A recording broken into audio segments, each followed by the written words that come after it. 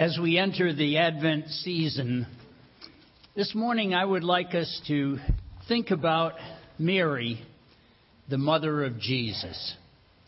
We first meet Mary in Luke chapter 1, beginning at verse 26. In the 6th month of Elizabeth's pregnancy, God sent the angel Gabriel to Nazareth, a town in Galilee, to a virgin pledged to be married to a man named Joseph, a descendant of David. The virgin's name was Mary. The angel went to her and said, "Greetings, you who are highly favored. The Lord is with you." Mary was greatly troubled at his words and wondered what kind of a greeting this might be. But the angel said to her, "Do not be afraid, Mary. You have found favor with God. You will be with child and give birth to a son, and you are to give him the name Jesus. He will be great and will be called the Son of the Most High. The Lord God will give him the throne of his father David, and he will reign over the house of Jacob forever. His kingdom will never end." "How will this be?" Mary asked the angel, "since I am a virgin?" The angel answered, "The Holy Spirit will come upon you, and the power of the Most High will overshadow you, and the Holy One to be born will be called the Son of God. Even Elizabeth, your relative, is going to have a child in her old age, and she who was said to be barren is in her 6th month. For nothing is impossible with God." "I am the Lord's servant," Mary answered. "May it be to me as you have said." To be the mother of the Messiah was the dream of every Jewish maiden. And now Mary is given that high and holy privilege. But she had so many things to think about, to try to understand what was happening and what her role was going to be. And so she went to visit her cousin Elizabeth. And we read of that beginning in verse 39 of Luke 1. At that time, Mary got ready and hurried to a town in the hill country of Judah, where she entered Zechariah's home and greeted Elizabeth. When Elizabeth heard Mary's greeting, the baby leaped in her womb, and Elizabeth was filled with the Holy Spirit. In a loud voice, she exclaimed, "Blessed are you among women, and blessed is the child you will bear. But why am I so favored that the mother of my Lord should come to me? As soon as the sound of your greeting reached my ears, the baby in my womb leaped for joy. Blessed is she who has believed that what the Lord has said to her will be accomplished." Verse 56, "And Mary stayed with Elizabeth for about 3 months and then returned home." But while she was there with Elizabeth, when she heard what Elizabeth had said, her heart was just thrilled and filled with praise to God, and she issued this beautiful, beautiful song, beginning at verse 46. "My soul praises the Lord, and my spirit rejoices in God my Savior. For he has been mindful of the humble estate of his servant. From now on, all generations will call me blessed. For the Mighty One has done great things for me. Holy is His name. His mercy extends to those who fear Him from generation to generation. He has performed mighty deeds with His arm. He has scattered those who are proud in their inmost thoughts. He has brought down rulers from their thrones, but has lifted up the humble. He has filled the hungry with good things, but has sent the rich away empty. He has helped His servant Israel, remembering to be merciful to Abraham and his descendants forever, even as He said to our fathers. So our introduction to Mary is to a beautiful, sincere, believing young woman. But it is interesting that in the rest of the New Testament, we don't really read much about Mary. But every time we do meet her, it is as if she has a message to share with us. So let's look at some of the messages that come from Mary. The first one is in verse 38 of our text. I am the Lord's servant. May it be to me as you have said. Or I love the way the Living Translation puts it. I am willing to do whatever He wants. You know, oftentimes we can read that and not think about what it really meant to Mary. For Mary, in that crisis time, must have been thinking, what am I going to tell Joseph? How can I explain to him that I am pregnant? Will he believe me? What is this going to do to my future? And in Matthew chapter 1, beginning at verse 18, we do find Joseph's reaction. This is how the birth of Jesus Christ came about. His mother Mary was pledged to be married to Joseph. But before they came together, she was found to be with child through the Holy Spirit. Because Joseph, her husband, was a righteous man and did not want to expose her to public disgrace, he had in mind to divorce her quietly. But after he had considered this, an angel of the Lord appeared to him in a dream and said, Joseph, son of David, do not be afraid to take Mary home as your wife, because what is conceived in her is from the Holy Spirit. She will give birth to a son, and you are to give him the name Jesus, because he will save his people from their sins.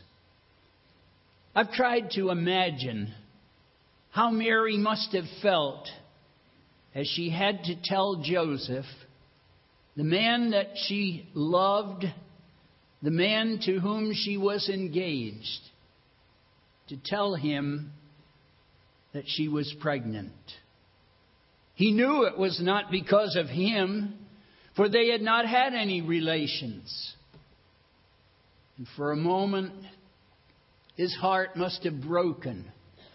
Tears must have come into his eyes as he looked at her and said, Mary, how could you do this to me? I thought you loved me. I thought you were committed to me. How could you do this? And then he decided, I've got to divorce her.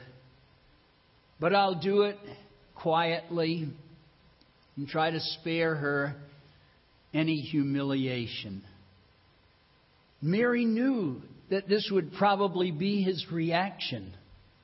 And in spite of that, she says, I am willing to do whatever God wants. It wasn't long after the birth of Jesus that Joseph came into the room one time and said, "Mary, pack quickly. We have to go to Egypt." Go to Egypt? Why? Why do we have to go to Egypt? This is a beautiful place where we are. And Joseph had to tell her, "Herod the Great is planning to kill our son. And the Lord has warned me and told me that we must go to Egypt so that we will be safe." And once again, Mary, acting against her native response, said, "Yes, I will go with you. Whatever he wants, I will do." And Mary's message to us is that we should have that response in all of life's situations. I am willing to do whatever he wants. Back when the United States invaded Iraq the first time, we were very concerned about Janet Neely Kimball, who was a missionary in Jordan. And I remember calling her up and I said, "Jan, we're concerned about your safety. We don't know what's going to happen over there. And I just want you to know that if you want to come home, we will send emergency funds right off and make it possible for you to come home." And I will never forget Jan's words to me. She said, "Pastor, please don't ask me to come home. I've lived with these people for years. I've told them that God is sufficient no matter what.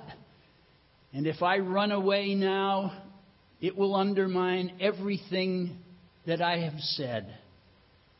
And then she said, "I am willing to do whatever God wants me to do, even if it means death." A former member of this church, Jerry Austin, is a good friend of mine. Back in the spring, we received word that Jerry was sick. We went to North Carolina and visited him in the hospital. He was obviously weakened.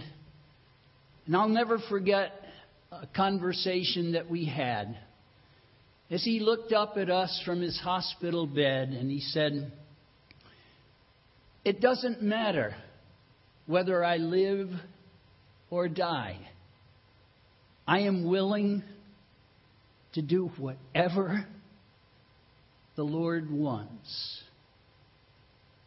And 2 months later, we went back to Raleigh to visit his widow, for God had taken him home. But he went in peace, and his widow had peace, because they were both committed to that truth that I am the Lord's servant. I am willing to do whatever he wants. I will never forget my personal struggle. I was a student in seminary, struggling with some very big issues in my life. And I was not really at that place yet where I could say to God, "I am willing to do anything that you want." And I began to think, how can I go and be a minister if I'm not willing to pray that prayer and really mean it? And every day just before chapel, I would go and sit on a stone wall, read from the book of Isaiah, and pray. And I remember the first day I did it. I read from the scriptures, and then I said, "Lord, I'm willing to do anything you want." And it was like that had hit a ceiling and bounced back on me. And I realized I didn't really mean that. But I've got to mean it. How can I do it? And day after day, I would go and sit on that stone wall and I'd pray, "Oh God, if you can, make me willing." And one day, after several days, I found myself really praying and really meaning, "Lord, I am willing to do anything that you want me to do." And that was one of the most important moments in my whole life. And at this Christmas season, Mary would say to every one of us, be willing to do whatever God wants you to do. Mary's second message is found in verse 47. In her Magnificat, she said that my spirit rejoices in God, my Savior. And even though she had been blessed among women, even though it could be said of her that she had found favor with God, she still recognized her own need for forgiveness and for a Savior. You know, it is a sad thing, but very often our virtues keep us from Christ. At the cross, the disciples fled because of their faithfulness. The theologians condemned Christ to death because of their knowledge. The soldiers nailed him to the cross because of obedience and conscientiousness. Yes, our virtues often keep us from Christ.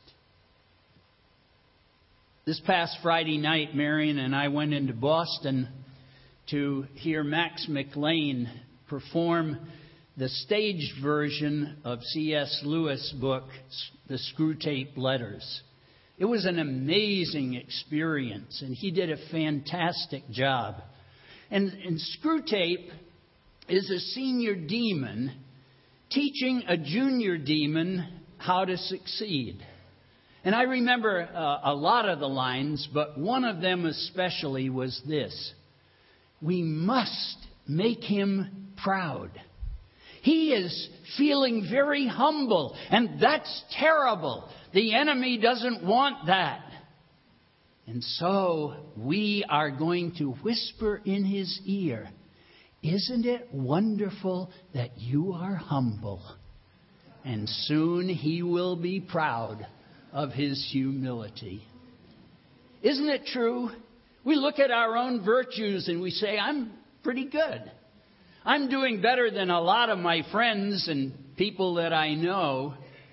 And we allow this to keep us from Christ. On the day of Jesus' crucifixion, I submit that it is very possible that only one person understood fully what was happening. And that was the thief on the cross, who said, "We deserve what we're getting. But this man has done nothing wrong." Mary, in the moment when she was being honored by heaven, visited by angels, still said, "God is my Savior." She put her focus on Him. Corrie ten Boom, during World War II, living in Holland, hid many Jews from the Nazis. And for this, she has been honored. A film has been made about her called The Hiding Place. She is a marvelous, marvelous lady. Gordon College wanted to give her an honorary doctorate. And Marion and I, we have been in her home, actually, in Holland. We've met her. We wanted to be there. And so we went to this very moving service. And they bestowed this honor upon Corrie ten Boom. And the speakers just lauded her for all of her accomplishments. And then they said, "Would you like to say something?" And this is what she said. "When Jesus rode into Jerusalem on a donkey and the people cheered, they weren't cheering for the donkey. I give all the glory to my Lord." That's what our lives ought to be. That we are so in love with Jesus Christ, so submitted to God, that the fact that He is our Savior becomes the focal point of our lives. But you know, when somebody starts out really believing in God, a lot of other people say, that'll wear off. You just wait. Wait a few months. Wait a couple of years. That will wear off. I wonder if they said that about Mary. Very possibly they did. But the next time we meet Mary, it's 30 years later. She has traveled with Jesus, and we know that she did travel with Him some, from John chapter 2, verse 12. And she was at a wedding in Cana of Galilee, where Jesus was. And they ran out of wine. And it was a very embarrassing situation for the host. And Mary knew about it. And she went to the servants. And she said, "Now Jesus is here. I think He can solve our problem." And then she said something, and this is a tremendously important message. Do whatever He says. And that's so important. Jesus Himself said in Luke 6:46, "Why do you call me Lord, Lord, and do not do the things that I say?" And how we need to hear in this day the message of Mary that says, do whatever Jesus says. I will never forget a man coming to me for counseling. He had embezzled thousands and thousands of dollars from several people. And he came to me just a broken man. And so I told him about Jesus, that Jesus had died on the cross for his sins. I asked him if he would like to invite Christ into his life. And he said, yes, I would. And so we prayed together, and he invited Christ into his life. And then he said something very interesting. He said, I feel like I've been born again. And I said, have you ever heard that term? He said, no, I thought I made it up. And I said, oh, no. And I took him to John 3, and I showed how Jesus said that when we put our faith in Him, we really are born again. But then he suddenly became sober and said, but what do I do about the money I've embezzled? I said, what do you think Jesus wants you to do? He thought a minute, and he said, I guess He wants me to go to everybody I've embezzled from and try to pay them back, but I can't pay them back. I said, well, you could promise to make a real effort, couldn't you? He said, yes. I said, then do whatever He asks you to do. But he was scared, understandably so. And so we prayed together. And I asked the Lord to go with him.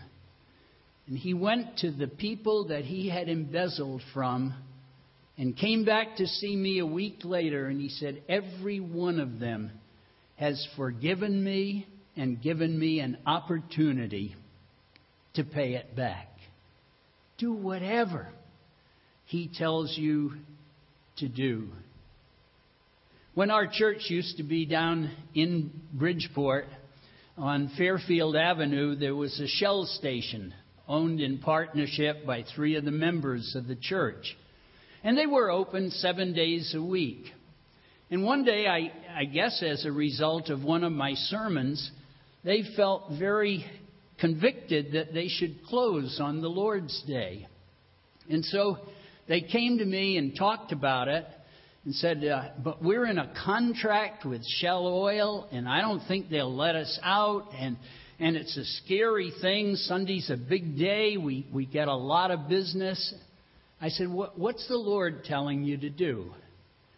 Well, I guess He's telling us to close on the Lord's Day. I said, then do whatever He says. They went to Shell Oil, and at first Shell Oil wasn't going to let them out of the contract. But they insisted. They said, give us 1 year to see what happens. And Shell Oil amazingly said, all right, you can close on Sunday for 1 year. But if you don't make money, then you've got to open on Sunday. And so we prayed, and a year later they came and reported to me, we have sold more gas and more products this year in 6 days than we ever did in 7. And Shell Oil has allowed us to remain closed every Sunday from now on. Do whatever He asks you to do. Gary Allen was one of the leading brain scientists in America. He had a tremendous future. Everything was going well for him. And then the Lord said to him, Gary, I want you to give this up, and I want you to be a missionary to the United Nations. Gary had to wrestle with it. It was a huge decision. But he did what the Lord said. And now he ministers to kings and presidents and ambassadors. It's one of the most thrilling ministries that I know of. And it's all because he did what God asked him to do. And God may be asking you to do something today. Something that goes against your personality. Something that goes against your grain. Something that goes against all of your ambitions. But if it's God asking you, think of Mary's message. Do whatever He says. And then, 3.5 years later, we see Mary once again. And in John 19:25 it says, and near the cross of Jesus was Mary, His mother. Simeon had told her that Jesus' life and death would pierce her heart. And this was the day that it happened. I've been in St. Peter's in Rome a number of times. I always like to go and stand in front of the Pietà by Michelangelo and look at that scene as Mary is holding the dead body of Jesus, her son. And the look on her face just brings tears to your eyes. But she was there, near the cross. There's a beautiful old hymn. The words go like this: Jesus, keep me near the cross. There a precious fountain, free to all, a healing stream, flows from Calvary's mountain. Near the cross, a trembling soul, love and mercy found me. There the bright and morning star sheds its beams around me. Near the cross, O Lamb of God, bring its scenes before me. Help me walk from day to day with its shadows o'er me. Near the cross, I'll watch and wait, hoping, trusting ever, till I reach the golden strand just beyond the river. Oh, friends, we need to be near the cross. And you know, a beautiful thing happened on that day.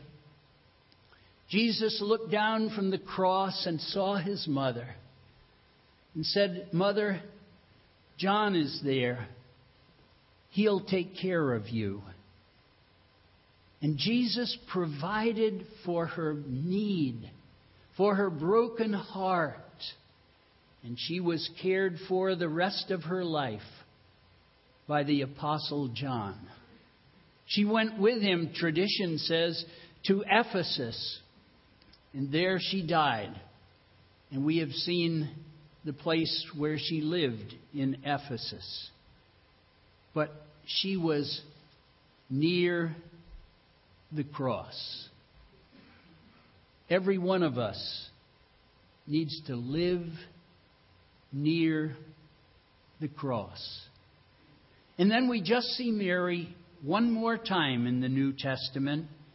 And that's in Acts chapter 1, verse 14, which says, "And they all joined together constantly in prayer, along with the women and Mary, the mother of Jesus."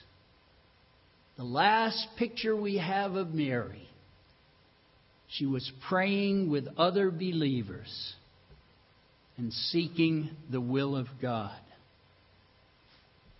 And you know, it must have seemed impossible to her and to the disciples. Jesus said, "Go into all the world and preach the gospel." He had spoken of how his kingdom would grow and prosper. The angel had said his kingdom will never end. And here they were, maybe as many as 120, but that's it. But they prayed that God would be with them.